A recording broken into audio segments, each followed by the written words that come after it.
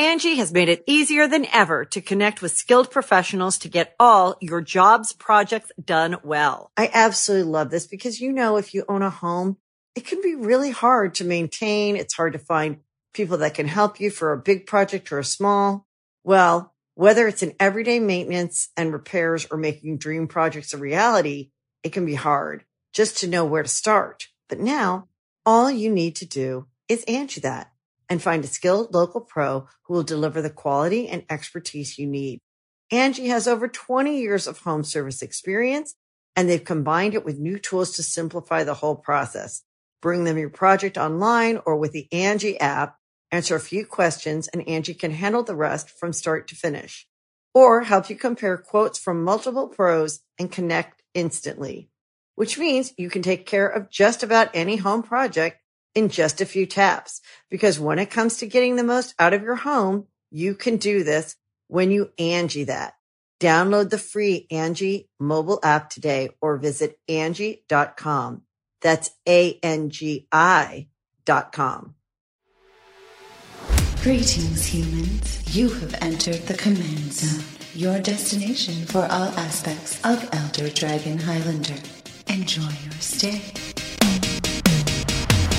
How's it, everybody? Welcome to the latest episode of the Command Zone. We're back with more coverage of Commander 2018. I'm your host, Josh Lee Kwai. And I'm DJ.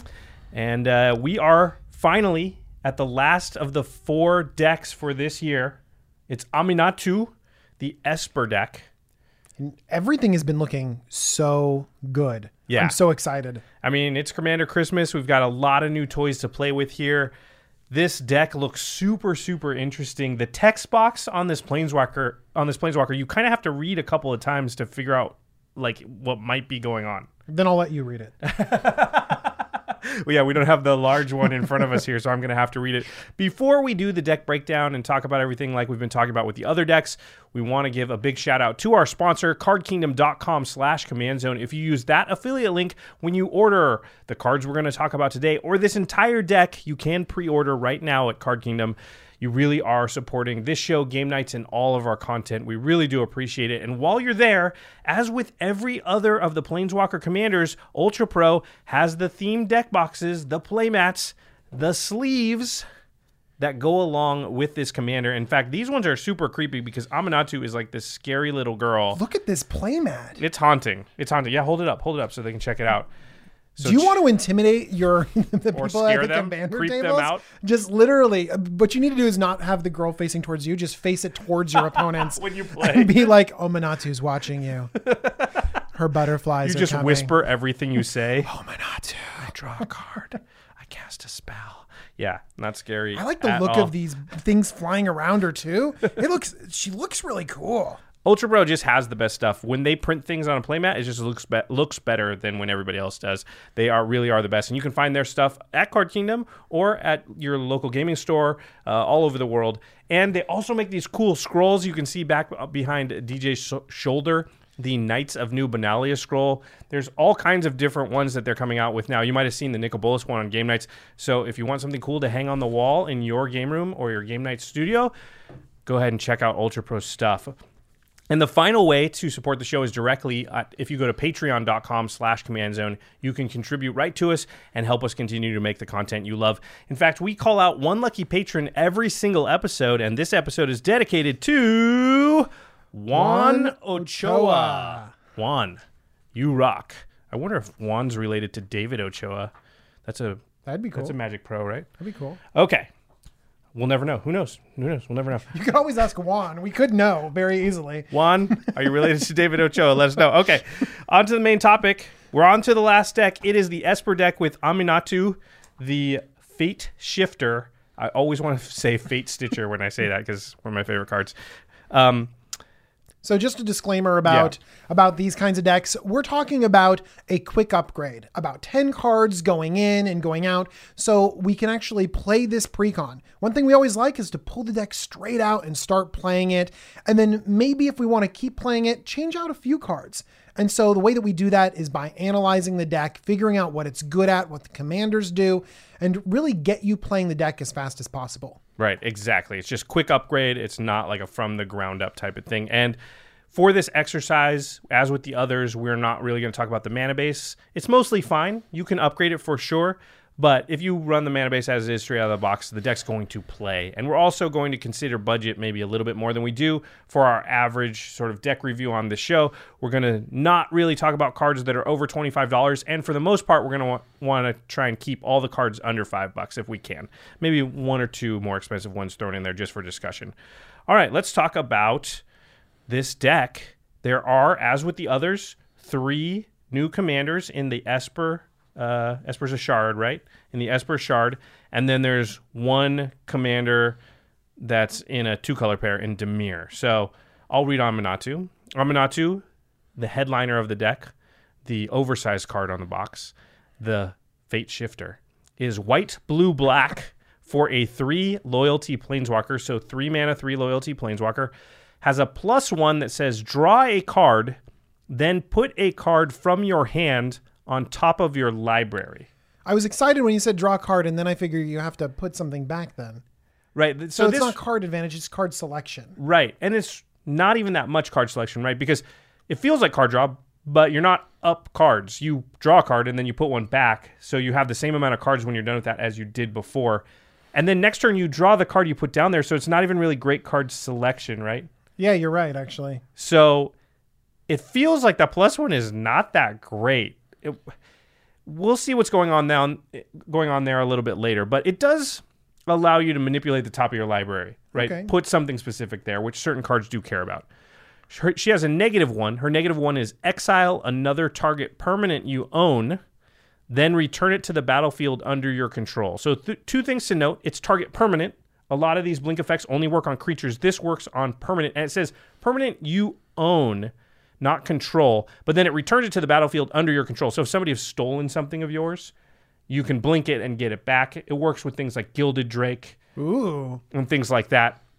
So this is an interesting blink effect. It is a minus. So, you put her out, you can do this 3 times, and then you're going to have to cast her again.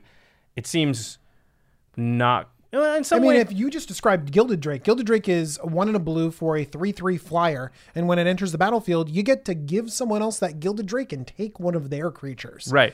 And then if you blink the thing that you own that card. That's your card. Gilded Drake. Yeah. It will come back onto the battlefield under your control and immediately trigger again, and you can steal something else. Right. It's a trick you pull in Rune decks and Brago decks. You can do it with Aminatou because of the way that she's worded. Blink we know is very powerful, and I don't think we have an Esper Blink commander. It is a little bit tempered by the fact that it's a minus, and you can only do it a couple times before you have to. So you really want your Blink to get a lot of value if you're playing your commander and minusing and putting your Blink, recurable Blink kind of out there for people to attack. Yeah, it's interesting. We'll have to continue to see how that goes. But it's a powerful ability. There's no doubt there are decks built around Blink, so we know that can work. The first 2 abilities, though, they don't work together in any way that's at least immediately apparent, right? I can't, yeah. Drawing a card and then putting it on top of your library just seems to have nothing to do with blinking stuff. So that's really weird. And then her ultimate gets even a little more weird, which I guess you would... expect from a little girl who's in the middle of a lake surrounded by scary moths wearing a veil. I don't even know what's going on. And she's got a stick firefly in her hand. She's got a stick. Yeah, and she's a stick. Actually lit the butterfly on fire, the moth on fire. Maybe. No, I don't know. I don't know. She's freaking me out a little bit. Okay, so her ultimate is -6. She's a 3 loyalty planeswalker. So if she came out and +3 times on the 4th turn, you could do this. Seems unlikely, but here we go. Choose left or right. Well, that's beginning interestingly. Each player gains control of all non-land permanents other than Aminatou, the Fate Shifter, controlled by the next player in the chosen directions. So if you're saying... all permanents? All non-land permanents? All non-land permanents. So I get everything. If I choose right, I get everything from you? From the player to your right, yeah. But then you give everything you've got to the player to your left, and they took it from me. Got it, exactly. You don't just get somebody's stuff without any downside. What about Aminatou? Do you give Aminatou? It says except Aminatou. Okay. So you keep Aminatou, and everything else gets shifted over. So if I have nothing on my battlefield except for Aminatou, if you have I just get to take all of your stuff? I mean, if you have nothing but Aminatou with enough loyalty You've counters. been blocking this whole time to protect your Aminatou. Sure. So literally on the last thing, you're like, oh, I've barely made it to ultimate, and I'm finally. I like that sequence of play right there. That's good. This does. Okay, it's a weird ultimate. I think it sounds amazing. It sounds cool. It's just so hard to get to. It does synergize with her negative ability, so you could still exile target permanent you own.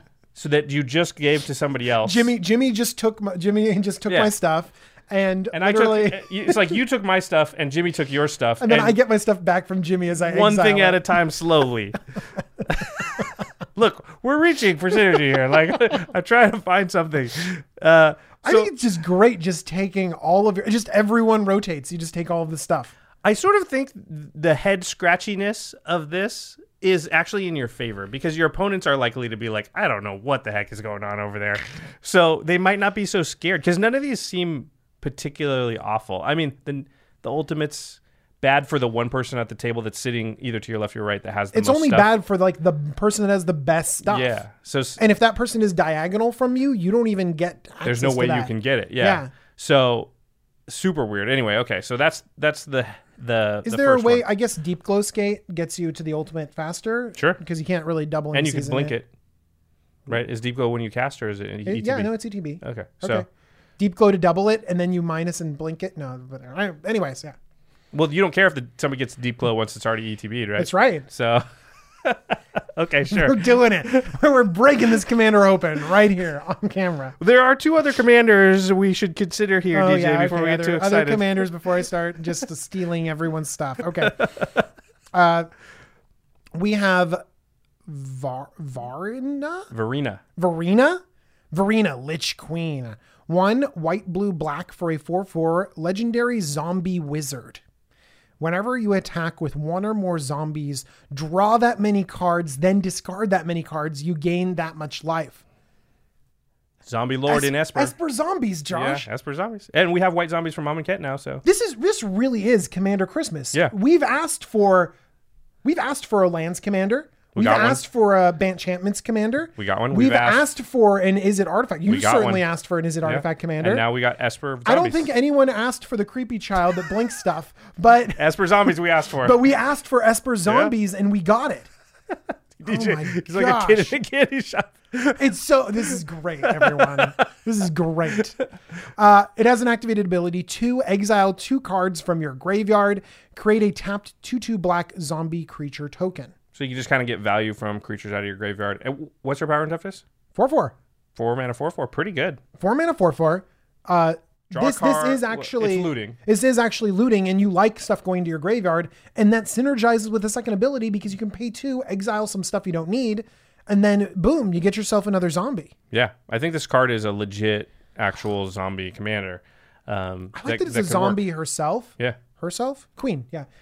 Because Gisa and Giralf was great. But they're not zombies. Yeah. The Scarab God was great. Not a zombie. But not a zombie. This is like literally Esper zombies, man. Also, yeah, those don't have white in them. So this got to open up a whole bunch of avenues because white is another sort of resurrection color. Yeah. So recursion color. So yeah, that feels like you said, Amonkhet has some great zombies in white in it. So that feels like a good deck. And there's a third Esper commander. New one anyway. It's Yenet. Yenet? How do you say that? I'm gonna go with Yanet, like it's Janet but it could be Enet. Probably is. Enet, Cryptic Sovereign. That's 2 in Esper, 2 white, blue, black, 5 mana total. For a 3/5 Sphinx, legendary creature, of course, has flying, vigilance, and menace. This thing's hard to block. Yeah. And it says whenever Enet, Cryptic Sovereign, attacks, reveal the top card of your library. If that card's converted mana cost is odd, you may cast it without paying its mana cost. Otherwise, draw a card. So if it's even, you still draw the card. But if it's odd, you just cast it. You Jaleva it. Heleva it. I'm going to be playing a lot of odd mana costed cards in this deck. You just make them all odd, right? Yeah. So, I mean, if you have any, except you for might like a have couple some mana even rocks or ones something, like yeah. that. Maybe things that you wouldn't want to cast. Maybe you have even You have even for your Low board drops. wipes. For your board wipes. Oh, Because yeah. you don't want a Wrath of God Or, in this situation. So even you draw the Wrath of God. Counterspells, even counterspells, Yeah. so you can draw those. So you can draw that. Oh, that's interesting. Okay, so this does it's. I mean, we've had Commanders. Narset is in this mold. Atali. It does even Jaleva, better. It hits everyone. Heleva, yeah. So this, but still pretty cool. Sounds cool. Cool. And then we've got one more who is, ironically, another commander people have been asking for, as far as like an archetype. We have Yuriko the Tiger's Shadow. 1 blue-black for a 1/3 legendary human ninja. Mm-hmm. You let me go on that rant about all of the best toys, and we've got one more present left. We got a legendary human ninja, and let me read this for stability too. Commander Ninjutsu. What people have been asking for, they've wanted ninjutsu to be errated so that it could work from the command zone. Well, her ninjutsu does work from the command zone. Commander Ninjutsu for only a blue and a black. Whenever a ninja you control deals combat damage to a player, reveal the top card of your library and put that card into your hand. Each opponent loses life equal to that card's converted mana cost. We should read what the ninjutsu means for those that don't know. Basically, ninjutsu, for this one, it's blue and a black, but there's different ninjutsus. This is the only one with Commander Ninjutsu. Blue-black, return an unblocked attacker you control to hand. Put this card onto the battlefield from your hand or the command zone, tapped and attacking. So it's like they're in disguise, and as they get close to their target, they whip off their cloak, and they're like, well, I'm a ninja, actually. You thought I was something else. And then they get some ability. And so Yuriko is kind of a ninja lord in some ways because, first of all, she works from the command zone, which no other ninjutsu does. It has to be from hand. And whenever a ninja you control deals combat damage to a player, reveal the top. So you get to do that for other ninjas you control. Oh, yeah. So if you whip her out in the place of a unblocked creature while a couple of other ninjas are getting out, you could reveal a bunch of cards and cast... put the cards into your hand and then cost them life. So I like, by the way, that effect of draining them as you're drawing cards. Yeah. I think that's really cool. It's on Big Sorin. It's on the new draw creature with Ascend, Twilight Prophet. So I like that effect a lot. That reverse Bob effect. Yeah, I like drawing cards, and yeah, Bob is great, but in Commander, no, I'd rather deal you damage than me take damage. Yeah. So it's interesting, and it'll be interesting to see how this plays out. But I think ninjutsu is quite a bit worse when it's in your command zone, right? Ninjutsu is supposed to be surprising, and when they know it's a possibility, it's not going to be like somebody goes, "Well, I'm not going to block that creature." Oh my gosh, you can ninja? That's never going to happen. They're going to be like, okay, I guess it's fine if you ninja. I can't do anything about it or whatever. These are legal. This is legal in Legacy. Sure. Wouldn't it be funny if there was a Legacy ninja deck? It would be funny because it would have to be really good, and I don't think it probably would be. This is a 3-mana 1/3. You can't play that in Legacy. You can play that for 2. Yeah, but you have to have another unblocked creature attacking. Your Bird of Paradise. Your Delver. Your Delver. And then you return your Delver, and then you get to flip cards, and no, it's not that good. No one's going to ever That's right, do Shaman's gone. There's room in the format, Josh. For ninjas, there's room in Commander decks everywhere. This is great. Did you ever watch that old YouTube channel called Ask a Ninja? No. Go look it up right now. It's hilarious. It's an old... Is it a real ninja? Yeah, of course. I don't know. It's probably not. No, it's not. It's not. It's just a dude making just a ninja voice. Dude with like a ninja Johnny, costume. like Johnny Karate or something Kinda, like that? yeah. Okay. So let's do a breakdown of the deck like we normally do. So we're going into our stats. All right. Into the stats department. So card draw. There's only 6 cards that draw cards in this deck. Now, there are about 4 to 5 brainstorm or ponder type effects. So those are cards that kind of cantrip and also set the top of your library in some ways or let you know what it is. Well, Josh, every ninja is going to draw a card. Just every ninja is going to draw the cards every single turn. I hate to tell you, there's white in the deck, so you can't run that card. I'm going to draw this in my opening 7. And then just slam it, and then have other ninjas too. And also somehow it's got to get through. Don't worry about card draw. There's tons of it. You got ninjas. So there's not very much card draw. That seems pretty low. But with the brainstorm and the ponder stuff, depending on how you count that, 6 to 8 maybe. Ramp, there's only 8 ramp spells. A little bit low, close though. This is the first of these decks that we haven't seen. All the other decks have a ton of ramp. like above 10. Yeah. So there's not much ramp. Tons of artifacts in the artifact one. The lands deck had tons of ramp. And there were 17 card draw spells in the Bant one. So this is interesting. Targeted removal, there's about 6 pieces, which it's close. 6 is fine. Yeah, you could have 1 or 2 more, but we're splitting hairs. And board wipes, there's 5. So again, in the range, right? Yeah. Yeah. So those numbers look good on targeted removal and board wipes and ramp, but board wipes and targeted removal, but card draw and ramp looks a little bit anemic. So here's the thing about Aminatou that you kind of begin to realize as you look through the deck, which is setting the top of your library is an important part of the deck. Her +1 of draw a card and then put a card from your hand on top of your library. That immediately brings to mind a mechanic called Miracle. So Miracle is on a bunch of cards, and what it says is there's a cost for a spell, but then it has a miracle cost. And the miracle cost is you may cast this card for its miracle cost when you draw it if it's the first card you drew this turn.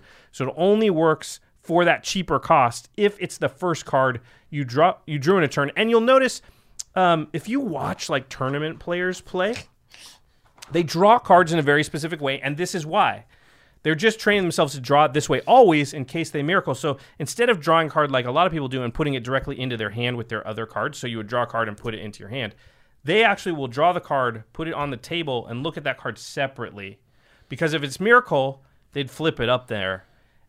If it's touched your hand, now all of a sudden you could pull some shenanigans where you switched it with a miracle card. And that's why players draw cards in that way in tournament settings.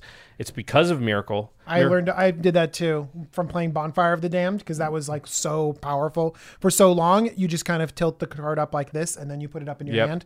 And you just do that for every single card. Yeah. So that will be a thing you'll to some degree want to do with the deck like this. Unlikely in Commander that people aren't going to believe you. People will be like, you could put it in your hand and people will be like, you'll just be like, oh, Miracle, and you'll show it. No one's going to be like. Most of the time people are going to be totally fine with that. So don't worry about too much, but try.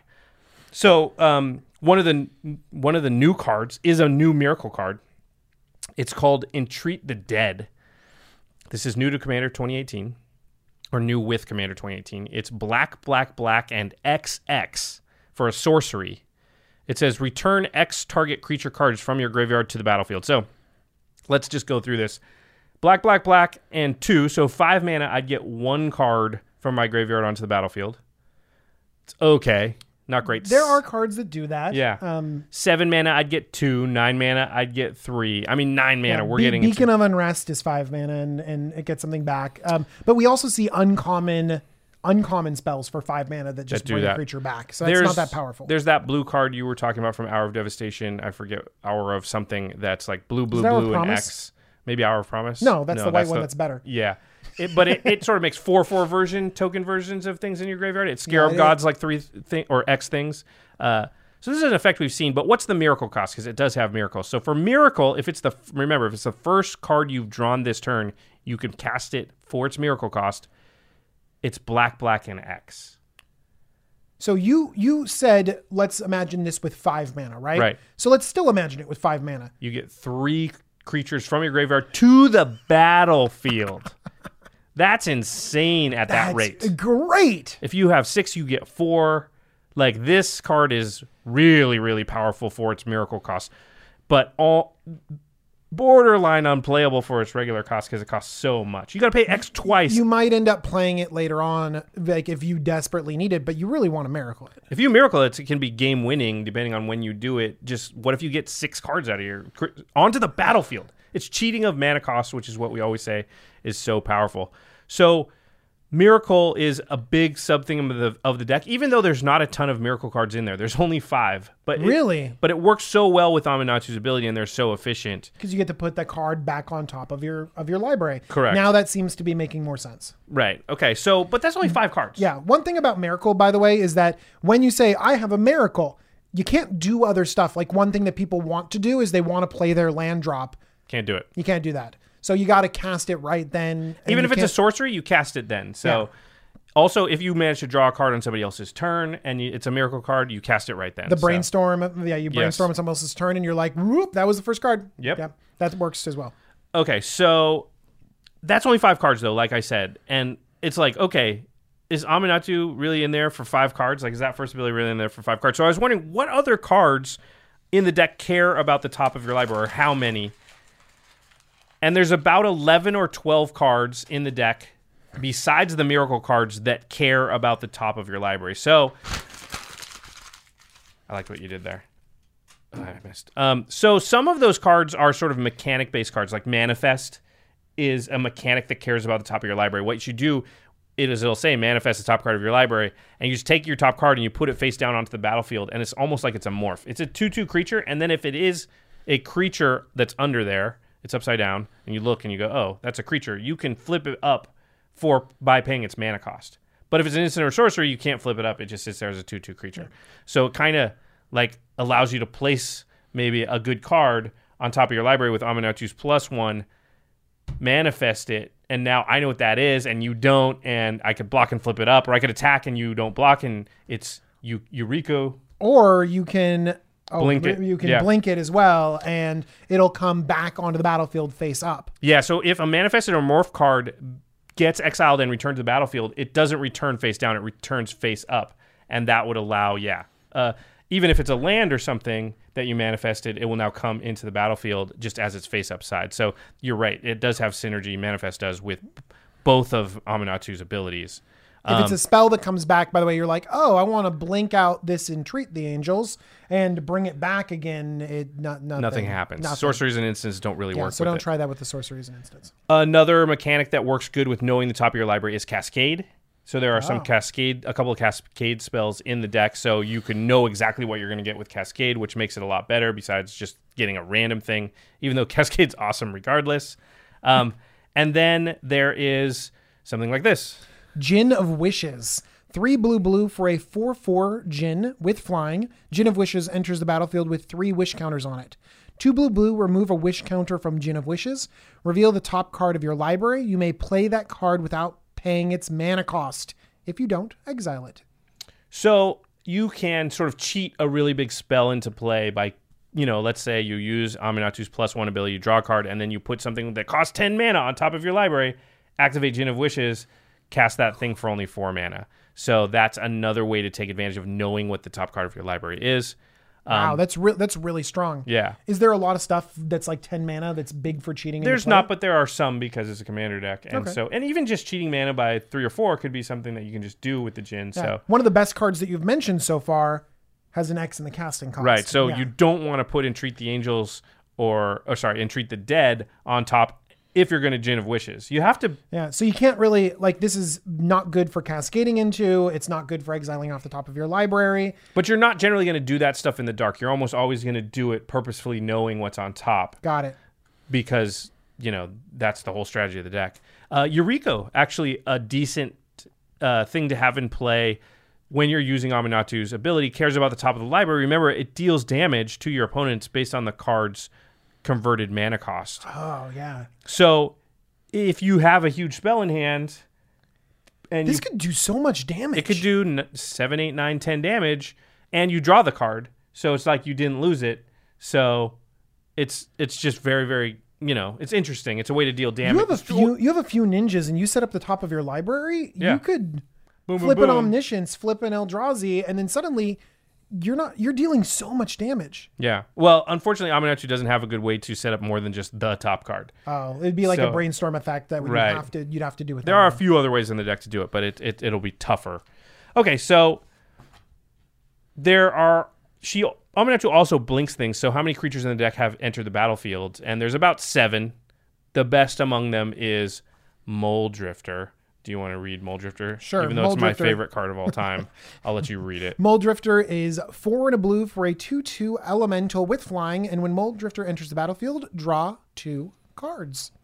It also has Evoke, which means that you can pay 2 and a blue, and you can cast this spell, but you have to sacrifice it. But you still get to draw those 2 cards. Now, in normal Blinky decks, you can pull off some shenanigans with Blink where you play Mole Drifter for the Evoke cost, and then in response to the Evoke trigger sacrificing, you blink it, and then it goes out, comes back in, you draw 2 more cards, and now it hasn't been evoked. So, for example, with a rune, where you can blink things out at instant speed. That works with Brago, where you have to attack with it, or with this commander where you have to activate an ability at sorcery speed.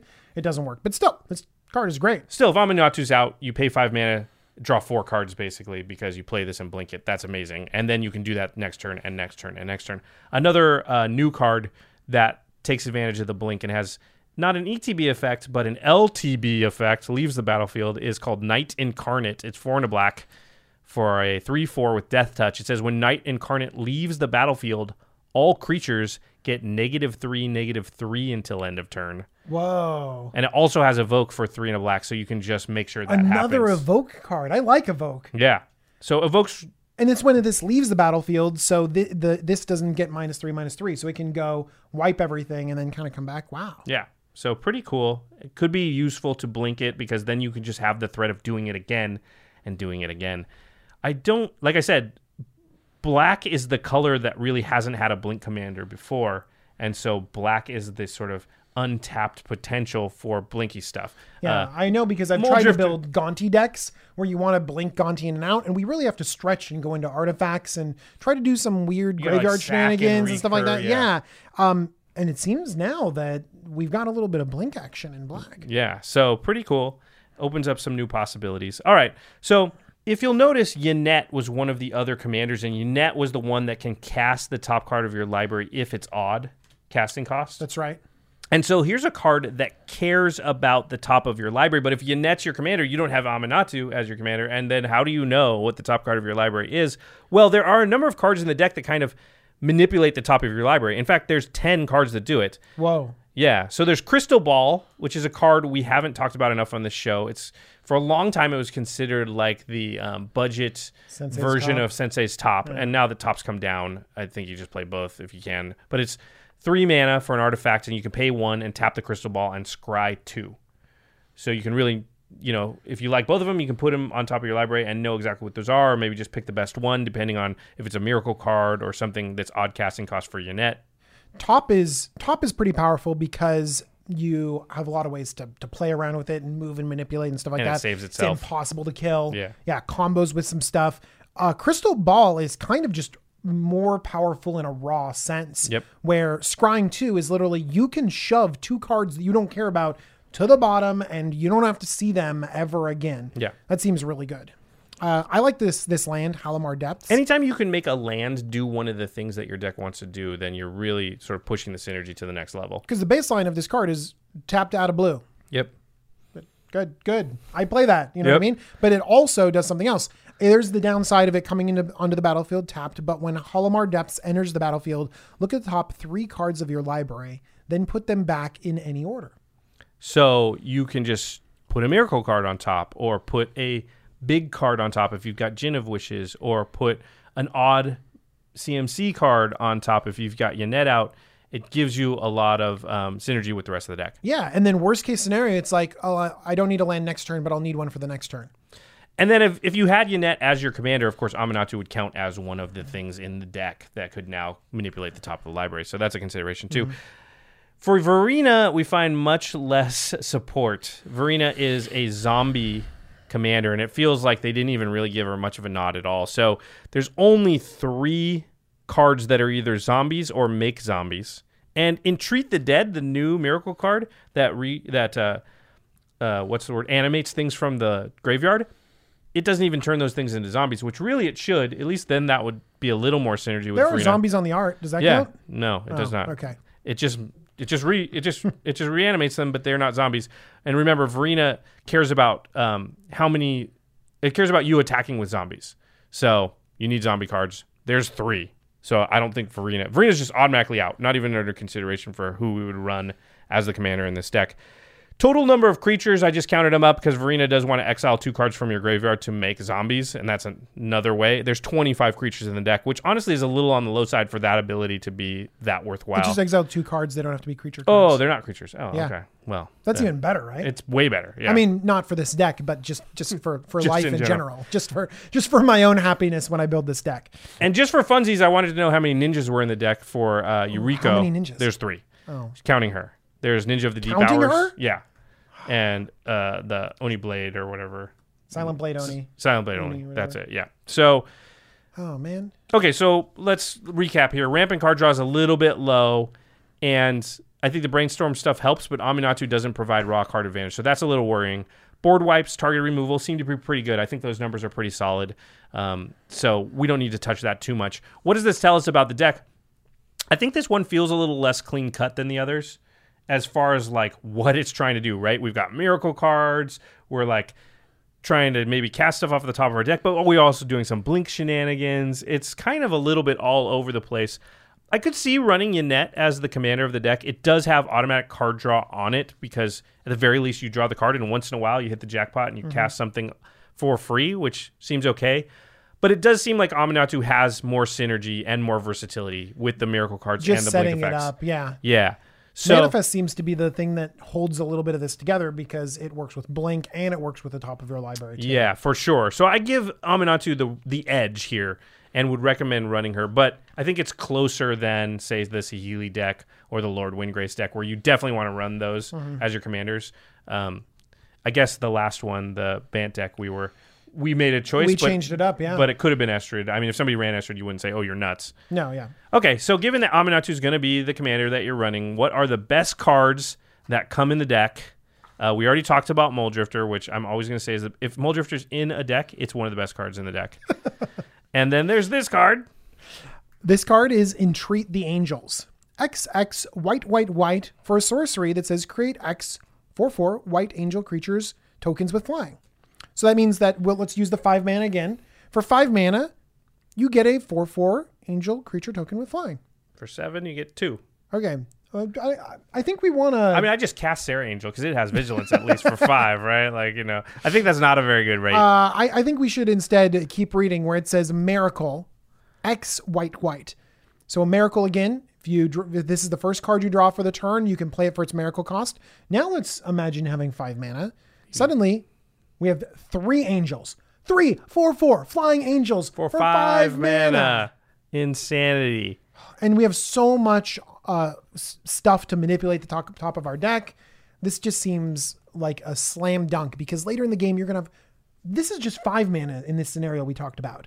I think Entreat is generally decent in Commander, but you can have it in your opening hand, or you draw it like on the first 3 or 4 turns, or you draw it on somebody else's turn. Yeah. With so many draw effects in the format you're wanting to draw cards. It's the second card you drew that turn. And all those downsides make Entreat like risky to play and not something that every deck wants. This deck doesn't care when it draws it because it can always make sure that it will miracle it. And so that makes Entreat amazing because if you just knew the cost was always going to be the miracle cost, this goes in every white deck ever. I think it's great. Yeah. So the value of that is pretty high. Now, we already talked about Mole Drifter. I'm going to keep saying that because Mole Drifter is awesome. Okay, but so in last episode, we mentioned how there was a cycle and it was the name of the Planeswalker and it was sort of like, you know, Saheeli's Directive, Windgrace's Judgment, Estrid's... Awesome. Estrid's Enchant Clone. Estrid, yeah. There was the Blinky enchantment that cloned something new every So time good. it blinked in, blinked out. That card's amazing. And so I'm not sure that this is one of the best cards in the Aminatou deck. It's her version of those. It's a good card. So the cycle did not live up to all of them being like the best card in the deck. Yeah, those first 3 are great. This one is less good. Well, let's hear it. Maybe it is good. Maybe Josh is... It's good. It's just not amazing. It's Aminatou's Augury. Is this a young Aminatou on there? I think it is because look, she's How got could the she be moths. younger? She's already a little girl. Well, she wasn't born like she was younger than that once. Like at some point she like couldn't walk. When did she start doing evil magic in swamps? Evidently when she was very when little. When she's like an infant? Yeah. I guess she's been doing this for a while. This is like a toddler doing scary magic. Okay.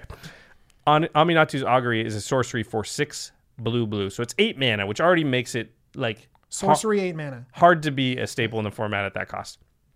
It says exile the top 8 cards of your library.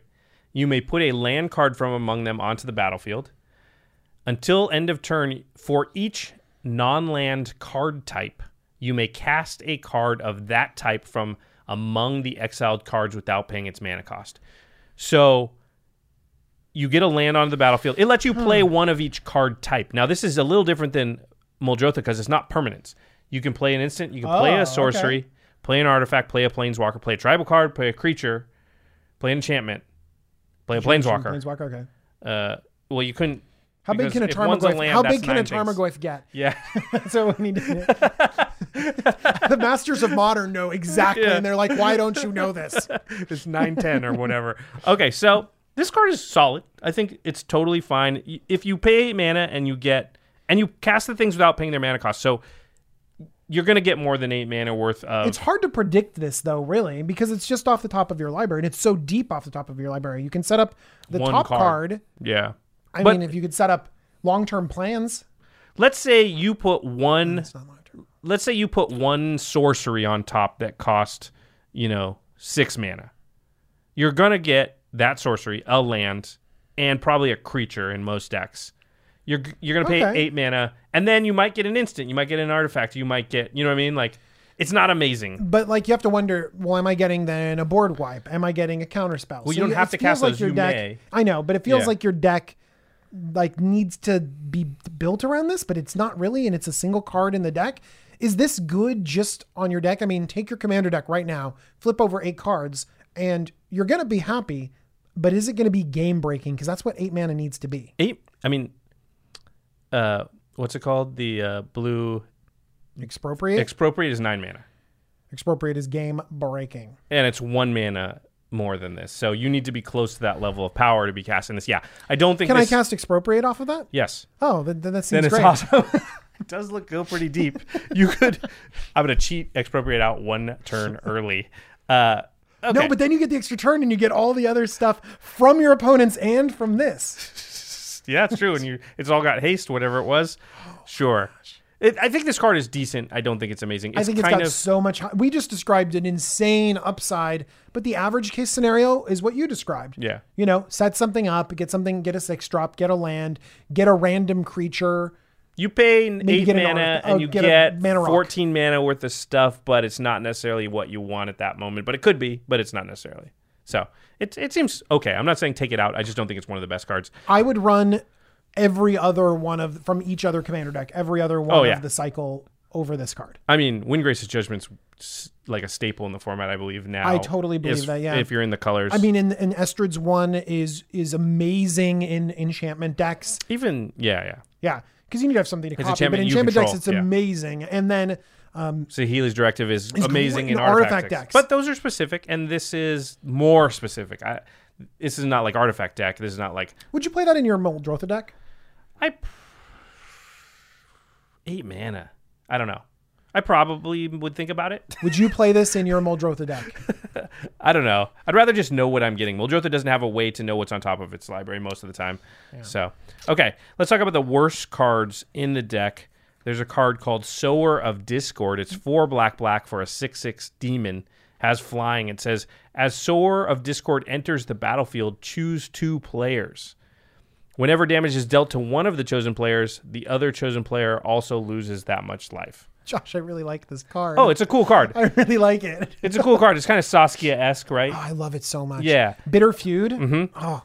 This deck just doesn't have a great way to take advantage. Yes, you can blink this card and change the targets, which I just don't think is probably that useful. No, that's not that useful. Yeah, and it's a 6 mana 6/6 flyer. It doesn't have a lot of synergy. Is there decks that want this card? Yes. Is this it? Not really. No, I don't think this deck really wants that. I would think about this in Vile Smasher because it's just if they take damage, and so if you happen to hit the player, I have some ideas for this card. Yeah, remember the feedback loop goes both ways. So if I name DJ and Jimmy, if Jimmy takes damage, DJ takes damage. If DJ takes damage, Jimmy takes damage. So it's a little different than Saskia. I do think there are decks for this card. I just don't think this is the deck. Do you know what? Craig also at the table is just loving this because he's just going to start attacking and multiplying damage. It's going to be great. Which means that you're less likely to be attacked and you have a 6/6. True, because you get more value out of attacking somebody else. So yeah. But then again, they're not going to attack each other because I think you're more likely to be attacked because the 2 players you named are both going to attack you. Yeah, they're going to be mad at you. So, yeah. Anyway, I still like the card. I also and they don't like want to attack this each card other too. because if I name Jimmy and you, and Jimmy hits you, he takes damage. So he's not going to hit you anymore. Oh, I like this card less. You got to be... No, I like this card a lot. I think it's Vile Smasher. By the way, politically, you're right. There's problems with it. But seriously, we're describing scenarios that doesn't work in this deck. Right. Where we want damage thrown around everywhere. You want to be aggressive. That's not this deck. It's not this deck. I like this card, Josh. And Josh is hating on it. No, actually, I don't like that card. Army Basically, of ever. the Damned. Yeah. You don't like it when it's on the stack? It just never really. It never really Army happens. of the Damned. I only like it when it resolves because on the stack it gets countered. Okay. That's what happens in my experience. 5 black for a sorcery. Create 13 tapped 2/2 black zombie creature tokens. This also has flashback for 7 black. For a mere 18 mana, you could have 26 zombies. You sound like the person who was telling me about their 200 power Mana Gorger Hydra. I mean, a 200 power Mana Gorger Hydra would kill you, wouldn't it? No, I will Chaos Warp it or something. Utter End. Guess what? Your Chaos Warp and Utter End will leave me with 23 tapped 2/2 black zombies. Pachow, you can't have all the answers. Mana Gorger Hydra's over here, swing at you. Here's the thing. But do you know what else you mentioned earlier? Is that it doesn't synergize with our zombie guy. I mean, it sort of does, right? It synergizes with the first part. Where you can discard it and then pay 10 for it? You can, or just making a lot of Pay zombies. more for it? If you get a lot of zombies out, I guess it'll synergize with Verena. Usually, if you untap with the 13 zombies from Army of the Damned, you're going to win. That's just very rare. Yeah. But here's the problem with this card. It's 8 mana.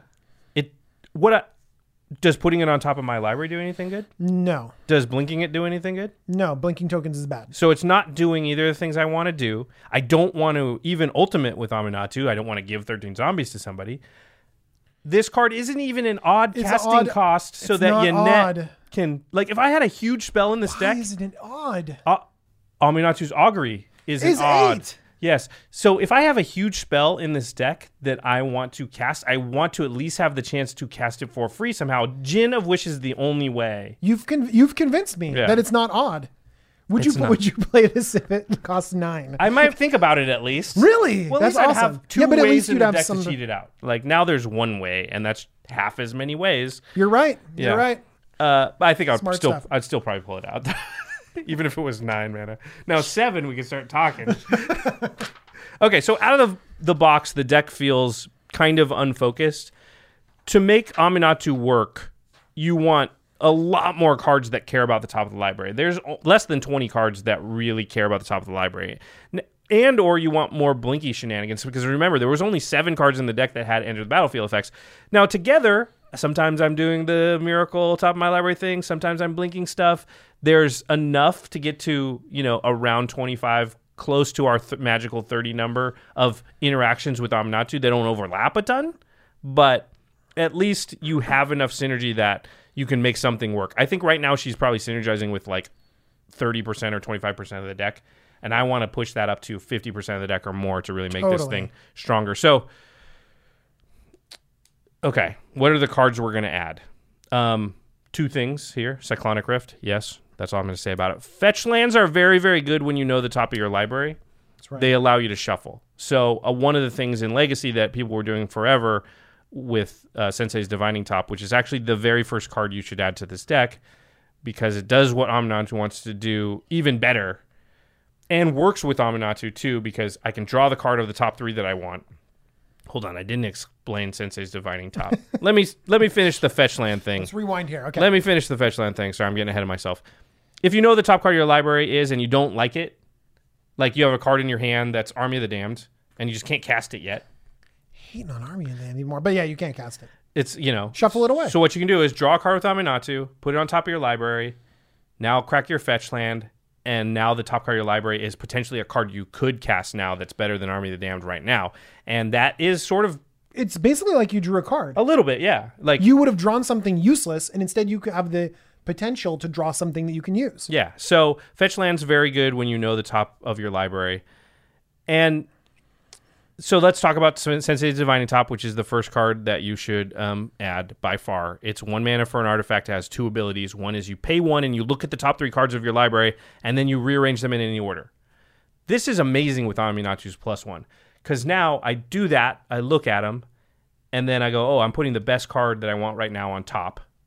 and I'm drawing that card, and now I'm putting a card from my hand on top of the library, and then I can rearrange it so it's not even the next card I draw this turn. It gets you deeper, and it synergizes so well with Aminatou, but really it synergizes with the whole rest of the deck as well. Yeah, it works really good with Miracles. In fact, the Miracles deck in Legacy with Top until Top got banned was probably the best deck in the format, or one of them. So that we know that that's a very powerful thing to be doing. Okay, so and the other ability is you can... Oh, sorry. Yeah, you can tap the top and then draw the top card of your library and put the top on top of your library, so that if anybody Vandal Blasts or goes to remove it, it's just the top is very hard to get rid of. Or if you really need that extra card, you can do that. It's odd. It puts it on top of your library, and it's odd. So Yannette could just put it back into play. That's great. And again, it gives you more choices to maybe put on top of the library for Yannette. It's just an amazing card. There's very few decks in the format, even without considering any sort of synergy with the top of your library, that wouldn't be better with top in it. Just like Rune deck, just good to have Sensei's Divining Top in there, because it just allows you to even out your draws and get what you want when you want it. Josh, can I mention a card that that isn't on this list? Sure. That I think works in the deck and is one of my favorite cards to work with top? Go for it. Future Sight. Yeah, Future Sight's good. Because it's not in this deck, and it's a super discount card. The reason why I mention with top is Future Sight lets you reveal the top card of your library, and you can play that. Mm-hmm.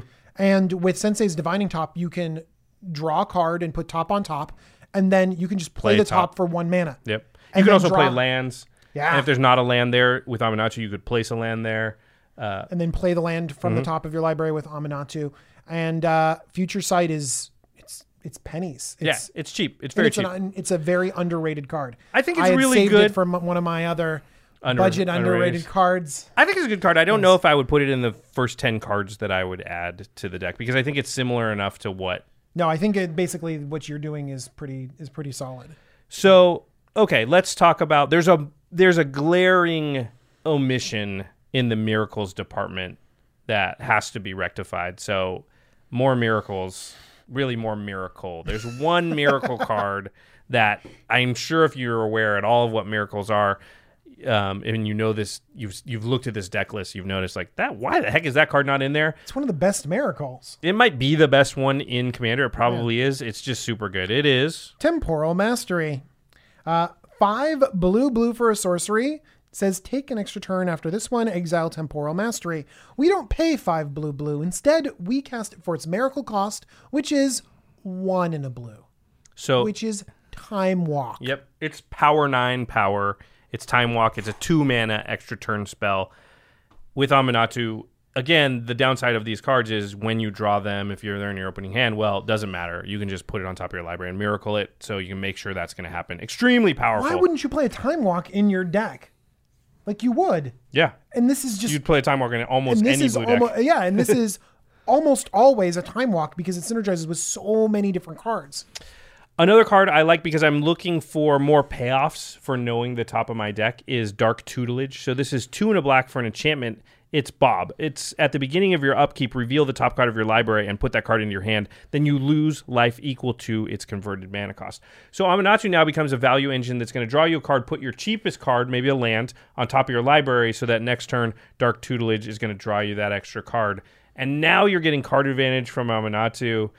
I don't like Bob in general in Commander, but it's very, very powerful if you can manipulate the top of your library in this way. And I think it's even better than, like, say, even with Sensei's Divining Top, something like this can get out of hand because you push your high casting cost spells to the bottom, but then eventually you have your top 3 are all high casting cost spells, and you're going to have to take a bunch of damage. Whereas Aminatou allows you to put something from your hand on top of there. And so you can just hold that card and always put it on top of there if you want to. Well, with top, you always take 1 damage because you can tap and put the top on top. And then you flip the top over and you're like, I only take 1. Yeah, it's okay. Yeah, but it costs you a mana. But sure. You can sort of make some... It costs you nothing because you just tap the top, draw the card. You have to recast it, right? Oh, yeah. You have to recast it. Yeah. So, you're right. Yeah. That is a good usage of it. But top isn't guaranteed card that you're always going to have, whereas Aminatou is. So totally. I think that's what makes something like Dark Tutelage. And I prefer it over Bob, who's Dark Confidant. The creature, because it's a creature. And because Bob is like, here's the thing. Bob's been all over the place. I don't know what Bob is now. It used to be 50. I think it might have been back up again. I think it might be like $80 or $90 now. Definitely way above our $25 limit. Yeah. So, and it doesn't work in so many other, this is great. So here's a card that hasn't seen a lot of play, and I've been looking for a home for it, and I think this is probably it. It's Druidic Satchel. 3, it's an artifact, and for 3 mana of any color, you can... Well, okay. Let me start over. It's a 3-mana again. artifact. There we go. Druidic Satchel, 3 mana artifact. For 2 and a tap, reveal the top card of your library. If it's a creature card, put a 1/1 green sapling creature token onto the battlefield. If it's a land card, put that card onto the battlefield under your control. If it's a non-creature, non-land card, you gain 2 life. I want to be hitting lands with this. Yeah, and I think Aminatou can sort of guarantee that you're going to hit lands most of the time by you put the land from your hand back on top of your library. This is ramp. 2 mana tap ramp? 2 mana every turn? In a non-green deck, you've got land ramp, which is, I think, very powerful because most decks without green have to rely on artifacts, and you're just liable to get blown out by Vandal Blast and things like that. One of the most powerful things green can do, and why it's one of the best colors, maybe the second best color in the entire format, is because of land-based ramp. This gives you that with Aminatou. That seems great. Yeah. And you can activate it every turn, basically, and getting just a 1/1 to protect your Aminatou. It might be something you do fine. sometimes. Yeah. And like you can do it blindly too. Even if you don't know what's on top, you're just like, sure, I'll take a spin with the Druidic Satchel. Yeah, because I have 2 extra mana, so why not? I think when the Druidic Satchel, when you don't know the top card and you can't set it, it's like not playable, but at least it doesn't do nothing. But now that like I can set it most of the time, the sort of in the dark activations are gravy. Okay, the next one. Have you ever played against this card? No. Or with Tell it? me about it. Okay, it's Psychic Battle. Little insider scoop here. We almost used this art for in response when we were doing that. That was I think we ended up with opposition, but we thought about this art. It's 3 blue for an enchantment. Whenever a player chooses one or more targets, each player reveals the top card of his or her library. Oh my God. The player who reveals the card with the highest converted mana cost may change the target or targets. If 2 or more cards are tied for the highest cost, the target remains unchanged. So if you get Psychic Battle out, Aminatou can just put your highest casting card thing on top of your library. There. Generally, anything above 6 will win this most of the time. Every once in a while, somebody will have an Eldrazi or something, but your average CMC in most decks is like 3. But when they draw their Eldrazi, you can still keep your 6 CMC thing on top. And you can just put it back there when you draw it the next turn. Yeah. So this allows you to stop all the sorts of Plowshares, Utter Ends, Chaos Warps. Anything that chooses a target, you can choose the targets for it by just keeping a high CMC on card on top. And the little hidden thing about this card is when you have it out and you activate Aminatou, they won't cast their stuff that targets because they figure... So even when you don't have a high CMC spell, they don't know that. So they just see you draw a card and put something on top, and they go, well, I can't cast my Utter End because he'll just misdirect it to something else. Josh, what are you doing to this commander? What are you doing? You're going to be people are going to play this now. Psychic Battle is pretty cool if you could see that. There's the other one. It's the Hourglass. I forget that gives extra turns. I was going to put that one in, and you still could. The art on that is super weird. Yeah, I forget what it's called. I have it in my Joyra deck, but I wanted one or the other, and I went with this one because of the other one. The other one's a little more mean. It gets crazy. You just take all the extra turns, which is not the most fun thing. Yeah. Okay. And then the last category This is mean too. The last category is more blinky shenanigans. So remember, Aminatou blinks permanents, not just creatures. So you can do some of the Brago-y things that Brago likes to do, and you may as well get some value. Go ahead. Not every Brago deck does this. No, that's true. Only the ones that win a lot. The Reality Acid. 2 and a blue for an enchantment aura. Enchant permanent. Any permanent. It has Vanishing 3. Okay, which means that it comes into play with 3 time counters on it at the beginning of your upkeep. Remove a time counter, and then when the last is removed, sacrifice it. Okay. When Reality Acid leaves the battlefield, enchanted permanent's controller sacrifices it. So usually in Fair Magic, you play this, and then 3 turns later, the thing dies. You play it on somebody else's thing. Because the vanishing goes away, Reality Acid leaves, and then they're like, oh, Reality Acid left, sacrifice that thing. Right. Josh, on the other hand, is going to blink it. Yes. And then it says, hey, Reality Acid left, sacrifice that thing. It's any permanent. And then Reality Acid will come back onto the battlefield under Josh's control, and then Josh gets to attach it to something else. Yep. It's really, really good. It's really, really good. So that is a card that just allows you to deal with any permanent. Now turns Aminatou into a removal spell.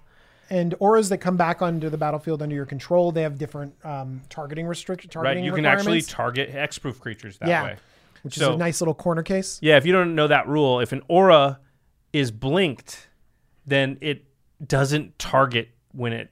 It's so weird. It's so weird, but it enters the battlefield and then it gets around hexproof. You can just kind of like attach it. So it works against Narset and stuff, which is really weird. But Reality Acid, I mean, he's going to play it, he's going to blink it, and then it's going to come back, he's going to attach it to something else. And honestly, it's kind of a fine removal spell, even if you have the Vanishing.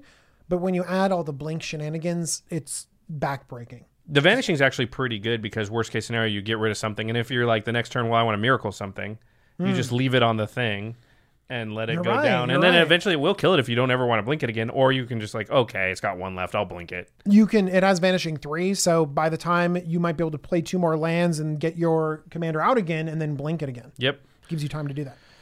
Okay, the next one is Act of Authority. This is 1 white for an enchantment. When Act of Authority enters the battlefield, you may exile target artifact or enchantment. And then at the beginning of your upkeep, you may exile target artifact or enchantment. If you do, its controller, the second one that you exile, gets control of Act of Authority.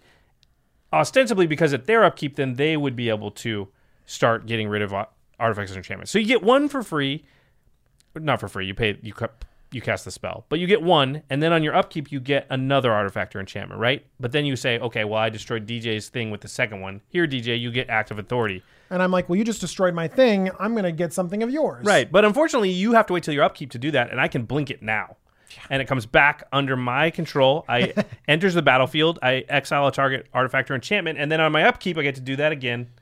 Give it to somebody else, blink it back. It's kind of like Gilded Drake, but it's exiling artifacts and enchantments. It's really strong. Also, this is not until this leaves the battlefield or anything like that. It's not an O-ring. Nope. This is just gone. Gone. This is a Zur favorite and a Brago favorite as well. Yeah. Okay. Because we love Muldrifter. Josh loves Muldrifter, so he's got to include Cloud Blazer as well. 3 white-blue for a 2/2 human scout with flying. When Cloud Blazer enters the battlefield, you gain 2 life and draw 2 cards. So we lose a little bit of flexibility by not being able to evoke this, but we talked about not being able to have evoke shenanigans anyways, so we might as well tack some life gain on this to boot. And also, we're low on card draw, right? So we just can't ignore that completely. And that's something I would say to all brewers. If you go through your statistics and you're like, my rampant card draw is low, fix that problem. Don't ignore that problem. Those are the biggest things that are going to make your deck run, and you can't just be like, yeah, I'll hope I get lucky. You've added a few card draw spells here. Yeah, it's pretty good. Dark Tutelage. I think Druidic Satchel, if you play off the top of your library, like you play a land, then that's like getting that off, yeah. Okay, the next one's a really interesting one and good in many ways. So it's Cryptic Annelid. It's 3 and a blue for a Worm Beast. It's a 1/4. It says when it enters the battlefield, scry 1, then scry 2, then scry 3. I like that a lot. Yeah. So you just do those actions separately, but it's very good at finding a miracle spell or something else that cares about being on top of your deck. If you're going to manifest, or you got Gin of Wishes, or you got Yannette. Just if you're looking for anything, if you you're go like, 6 deep. Holy crap, if I don't have a board wipe, I'm going to lose this game. Also, you can blink it. So, because it's an ETB. So This card could give you 12 deep to look for the right card if, you're in a situation. And 12 cards is like a big part of your deck. I was going to say a fifth. What's even better is you can start setting things up too, because at the end with the bigger scries, it lets you go down deeper but still set up your next turns. Yeah. I love this. Yeah, so that's a really cool card. Again, with the blinky shenanigans is good. And the last cards I would add, and you can add one or both, because I'm thinking, boy, miracle cards are cool. You know what sucks? After I cast it, it's in my graveyard. So I want to be able to miracle more often, but there's not that many miracle cards that have ever existed. So the only real option I have is to somehow, if only there were a way to get sorceries from my graveyard and put them into my hand so that I can re-put them on top of my library so I can miracle them again. If only. Archaeomancer. If only those ways could be blinked. 2 blue for a 1/2 human wizard. This is a permanent that you can target. Yeah. When Archaeomancer enters the battlefield, return target instant or sorcery card from your graveyard to your hand. So you play Archaeomancer, you target your Entreat the Angels, then you +1 Aminatou, put it on top of your library, then you Miracle it, and the next turn you blink your Archaeomancer, get your Entreat the Angels back into your hand. That cycle, that sequence of plays seems very good to me and very doable, right? How many angels do you need, Josh? A lot. Do you know what Josh really wants to do? He wants to Miracle the black one that brings creatures back. Yes, with Archaeomancer. With Archaeomancer. Yeah, that's actually that is way better. I should have said that. Entreat the dead. He wants to Miracle Entreat the dead. So there you go. You Entreat the dead, you get Archaeomancer among like 3 or 4 other creatures back out. And when Archaeomancer comes, you get Entreat the dead back to your hand. Totally, because at that point in time, Entreat the dead is in your graveyard. Yeah. And now they're like, okay, well, he's got like 5 creatures. I have to board wipe. They board wipe. You Miracle Entreat the dead because you +1 Aminatou, and you do it again and get Entreat the dead back into your hand with Archaeomancer because it just came back. And they're like, how many board wipes do I have? Not enough. Great. That's actually really Archaeomancer is not alone. You can also use Mnemonic Wall. 4 and a blue for a 0/4 wall with Defender. When Mnemonic Wall enters the battlefield, you may return target instant or sorcery card from your graveyard to your hand.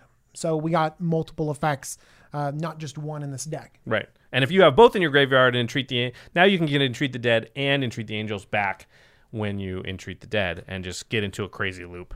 It also works with Devastation Tide, which is in the deck, and bounces all non-land permanents. Because you can bounce these back and rebuy it. Replay it and rebuy the bouncy bounce. These seem great. Yeah. So those are I'll run down the list. It is Sensei's Divining Top, Temporal Mastery, Dark Tutelage, Druidic Satchel, Psychic Battle, that's a good one, Reality Acid, Act of Authority, Cloud Blazer, Cryptic Annelid, and then Archaeomancer and or Mnemonic Wall. I choose and. I think they're both good, but either one will work. Those are the cards we would add, and as usual, we have 10 cards that we would take out, but we're not going to go through them all here. They are listed in the show notes in the more info box below this video. So if you're interested in exactly what you were doing so well too, if you're interested in exactly what we would take out to make room for these 10 cards, they're available there for you. Okay, to the listeners, what do you think about the Aminatou deck? It's a really interesting text box. So do you think we built it right? Would you go in a completely different direction? Maybe there's some other ways to take advantage of the top card of your library. I know what, you know what? The question DJ is going to ask is actually better than my question. Go. I want to know how you're going to build this ninja deck.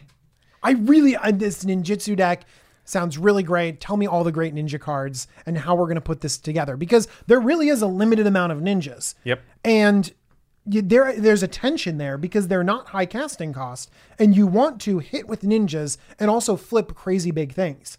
So I am super interested in this. The zombies, I mean, I'm excited about that too, but I don't need you to tell me about zombies. That's fine. I think we can figure that one out. We can figure that one out. We might have somebody who's going to figure that one out. Yeah.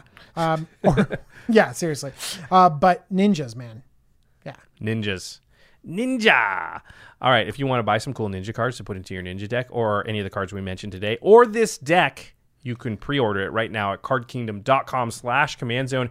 If you use that affiliate link when you order any of your Magic product, singles, anything at all, you're supporting this show, you're supporting Game Nights, you're supporting all of our content.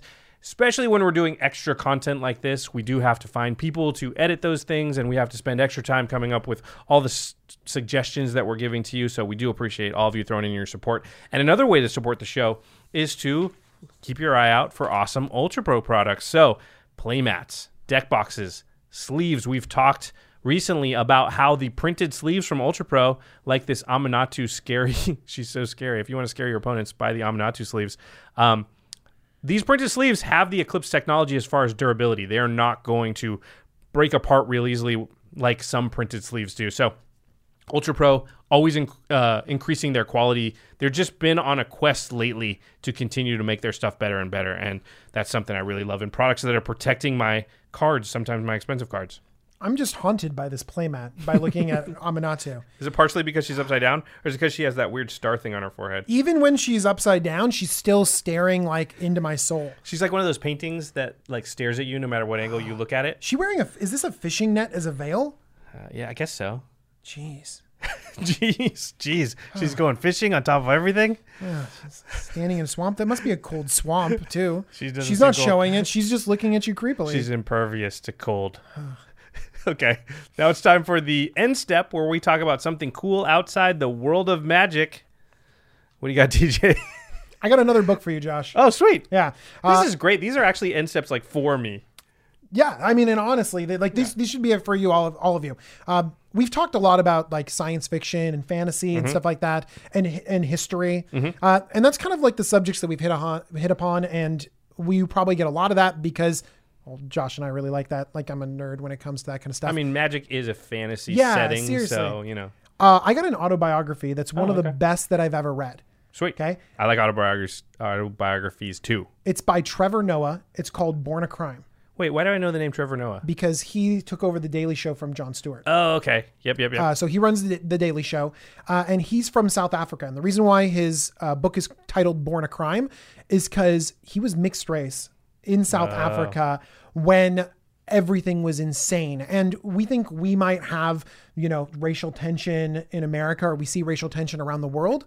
South Africa at that time during apartheid was insane. And it was crazy. And sometimes it's really sheds light on something when we can look at somewhere else and be like, oh my gosh. And like, it gives perspective. You see this comedian and you think like, oh, he's wearing a suit. He's on Jon Stewart. Like, yeah, everything's great. And then you learn about his life growing up, bootlegging CDs in a garage and living in the slums. Wow. And having to walk 10 feet in front of his mom when he's a kid because he could be arrested if a mixed race child was found with his mother. His story's amazing. I'm mixed race too, so there you go. Hits home. Yeah. I'm a half-breed, just like Trevor Noah. Wasn't it Nelson Mandela's wouldn't have been his 100th birthday, like very recently, like in the last couple of days? Relevant one too. Oh my gosh. What's it called again? Born a Crime. Born a Crime. All right, I will. Look at you. I got the Criminal podcast. I got Born a Crime. Hardcore History I already listened to. So. You also got can I mention the Brian K. Vaughan? Yes, Brian K. Vaughan. Yeah, the one that I forgot about because I was stupid and didn't write it down. He was like kicking himself. He's like, why didn't I mention this? It's called Pride of Baghdad. It's a one-off of his graphic novels, and it is spectacular. So, I mean, I'm sure that someone in the comments for that previous video is like, why did you forget his best thing? I'm sorry. This is an addendum to the end step, the 2 episodes one. or 3 episodes I got ago. more stuff, ever. Josh. I got more stuff. All right, we'll save them up because we have a lot of extra coverage for Commander 2018 coming to you very soon. If you haven't noticed, we've been releasing a lot more episodes because this is our favorite time of year and the time of year when everybody out there, ourselves included, is the most excited about the format, and we really want to get you guys the information as quickly as possible. A couple of other guys who like to get you information, but it's about the Masters format. The modern format are Alex Kessler and Ben Bateman. They run our sister podcast, The Masters of Modern.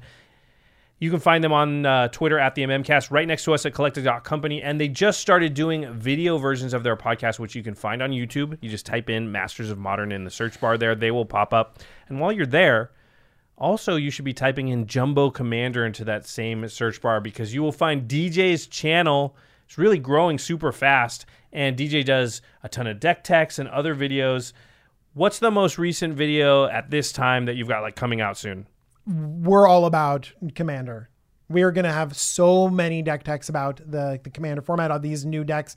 I mean, maybe not at this point in time, but we're going to do ninjas. You're definitely going to build. You're definitely building. I've got to build ninjas. I've got to build. Do I have to build odd tribal? I think I might. Odd casting cost tribal. Odd CMC tribal. Void Winnower tribal. Honestly, I've been geeking out with you guys right now about all of these cards, and it's only a matter of time. You just got to head over to my channel, and you're going to see so many awesome decks dealing with all of these cards. Yeah, so definitely check out DJ's channel if you like the stuff he's doing here, which of course you do. We hear every day from people saying, DJ, you're such a great co-host. Oh my gosh. Thank you. So there you go. By the way, we're doing a lot of extra content, so we don't know who's editing this. We want to thank all of the editors that we have. We have Craig Blanchett, Terry Robertson, and Murph. Thanks, Murph. Josh Murphy. And special thanks to Jeffrey Palmer for the Living Card animations at Living Cards MTG. All right, everybody. We'll be back very soon. We're finished covering the specific decks. We're going to look at the entirety of the set. We're going to do some deck techs on specific new commanders that aren't the Planeswalkers. We got a lot more still to talk about, a lot of extra content coming. So hit that subscribe button hit that little bell so you know when the stuff comes out, and we'll see you next time. Bye, everyone. Peace.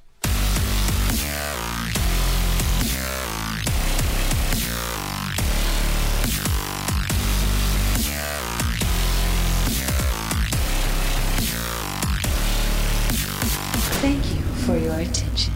For further inquiries, send an email to commandcast@rocketjump.com or ask us on Twitter @JFWong and @JoshLeeQuai. See you later, alligator. Greetings, humans. Angie has made it easier than ever to connect with skilled professionals to get all your jobs projects done well. I absolutely love this because, you know, if you own a home, it can be really hard to maintain. It's hard to find people that can help you for a big project or a small. Well, whether it's in everyday maintenance and repairs or making dream projects a reality, it can be hard just to know where to start. But now all you need to do is Angie that and find a skilled local pro who will deliver the quality and expertise you need.